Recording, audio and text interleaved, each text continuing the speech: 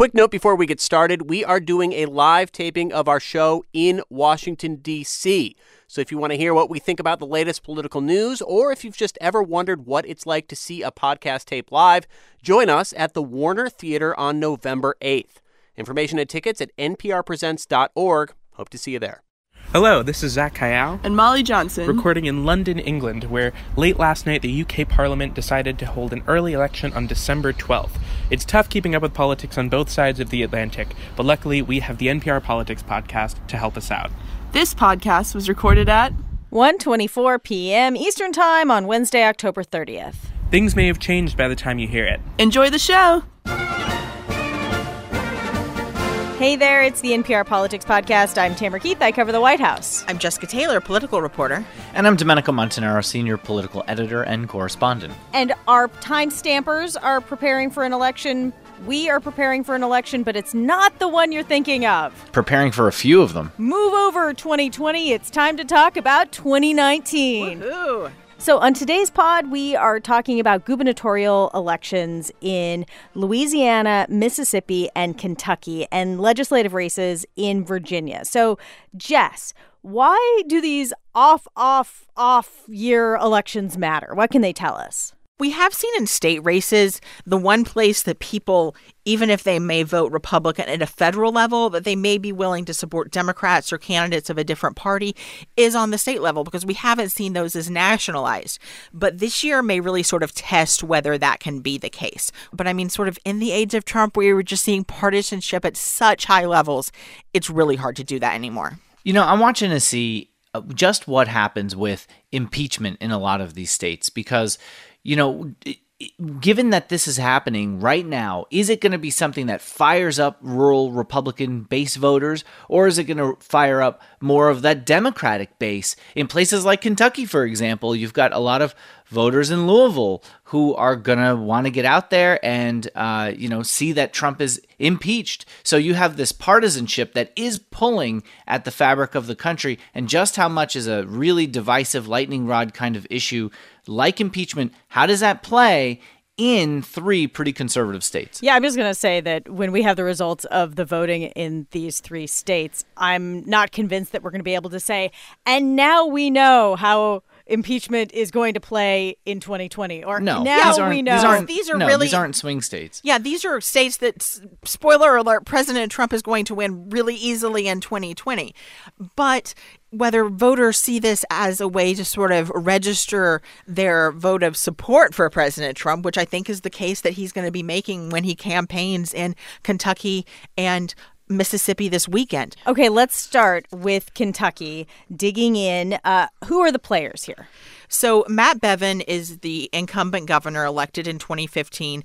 You may remember him because he ran against Mitch McConnell in 2014 in the primary, but then went on to become the governor later on, which was really a surprise even then. And he is actually, for Kentucky, even though it voted heavily for Trump by 30 points, but it's sort of ancestrally Democratic. It's sort of, it's Southern. It has Appalachia there as well.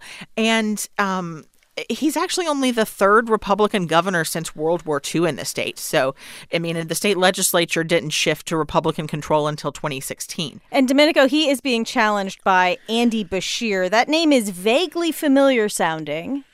Yeah, because his father was the governor. That was Steve Beshear. The thing that Beshear is really trying to play up is the idea of respect. And the reason for that is because Matt Bevin is one of the lowest rated governors, approval rating wise, in the country. Only 34%, according to the latest Morning Consult poll on his approval rating. And part of that is because of how he has this sort of acerbic style. He's kind of a Tea Party guy. He says what he thinks is on his mind. And because of that, he's really aligned himself a lot with President Trump because, as Jess notes, it went by almost 30 points for Trump in the presidential election. He really needs the president to pull him over the finish line. Beshear opposes President Trump. His top supporters want to impeach our president. Matt Bevin's moving Kentucky forward. In that ad, he plays up the scare tactics. You can see these members of MS-13 gangs like climbing over the wall. And he says, Andy Beshear stands with the illegal immigrants. He talks up how he's pro-life. And so he's really, he has nationalized this race to an extent that we typically do not see in governor's races. On to Mississippi. This is another race that we're watching. Who are the candidates? So Tate Reeves is the lieutenant governor. He's sort of your establishment-style politician, but he's kind of wonky and nerdy. And then you have him running against the attorney general, Democrat there, Jim Hood. His ads, he's in his pickup truck. He shows him carrying his gun. He's pro-life. And so it really is a very drastic, different style there. And I think we have an ad from that, too. I bait my own hook, carry my own gun, and drive my own truck. If you're going to run a Democrat in a deep red state, this is how you do it. He is like the perfect candidate that you could create in a lab. However, this is, I think, of the three states, this is Republicans' best chance. And here's why. There's a little quirk in Mississippi. It's actually still a Jim Crow era law that they are challenging in court, but is not going to be decided in time, where a candidate has to not only win a majority of the popular vote, they also have to win a majority of the state legislative district. So it's sort of like this mini electoral college. If they don't do that, then the race actually gets kicked to the state legislature, where Republicans have a supermajority. So that is sort of Reeves's insurance policy. And Democrats I talk to, they acknowledge it's really hard for Jim Hood, even for all of his sort of likability and things, and the fact that he has been elected statewide before, to do that. All right, Louisiana is the last state on our list here. And right now there is a Democratic governor, John Bel Edwards. He is up for re-election. And President Trump certainly doesn't want him to win.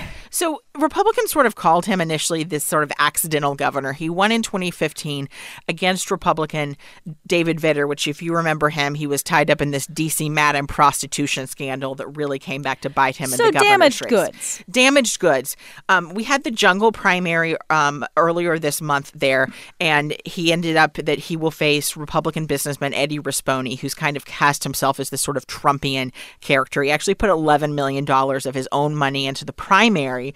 So when we had the primary, this was Edwards' best shot, of course, to get a win. And Democrats actually thought that he might be able to do that. But like we've seen in stop and explain. So this is, you called it a jungle primary before. It's this weird thing where everybody's on the ballot together. Right. So everyone was on the ballot. Regardless of party. He actually got almost 47% of the vote, but Democrats thought that he actually might be able to top 50, because if anyone tops 50, game over, you win. Trump came in the night before, as we've seen in so many places. He is able to just sort of gin up Republican turnout. And this really highlights what we have seen in recent elections, this increasing rural versus urban-suburban divide. The rural vote in very white parishes there was really up. And Edwards really needed high black turnout, especially to win. He did not get that. So that is what he has to do in order to win on the 16th. These three races really are going to test the limits of partisanship in a lot of ways, because John Bel Edwards is a Democrat who's a governor in the South. It's not the kind of thing you see very often, but he's been able to have this kind of record where he wants to say that he's reaching across the aisle and working with Republicans in the state. In fact, so much so that he doesn't really even talk about the fact that he's a Democrat very much. Well, and Edwards is the only Democratic governor still in this deep South, we should say, too. We are going to take a quick break, and when we get back, we are headed to Virginia, closer to home here, where guns are at the center of the races that will decide who will control the legislature there. Support for this podcast and the following message come from the Annie E. Casey Foundation, developing solutions to support strong families and communities to help ensure a brighter future for America's children. More information is available at aecf.org.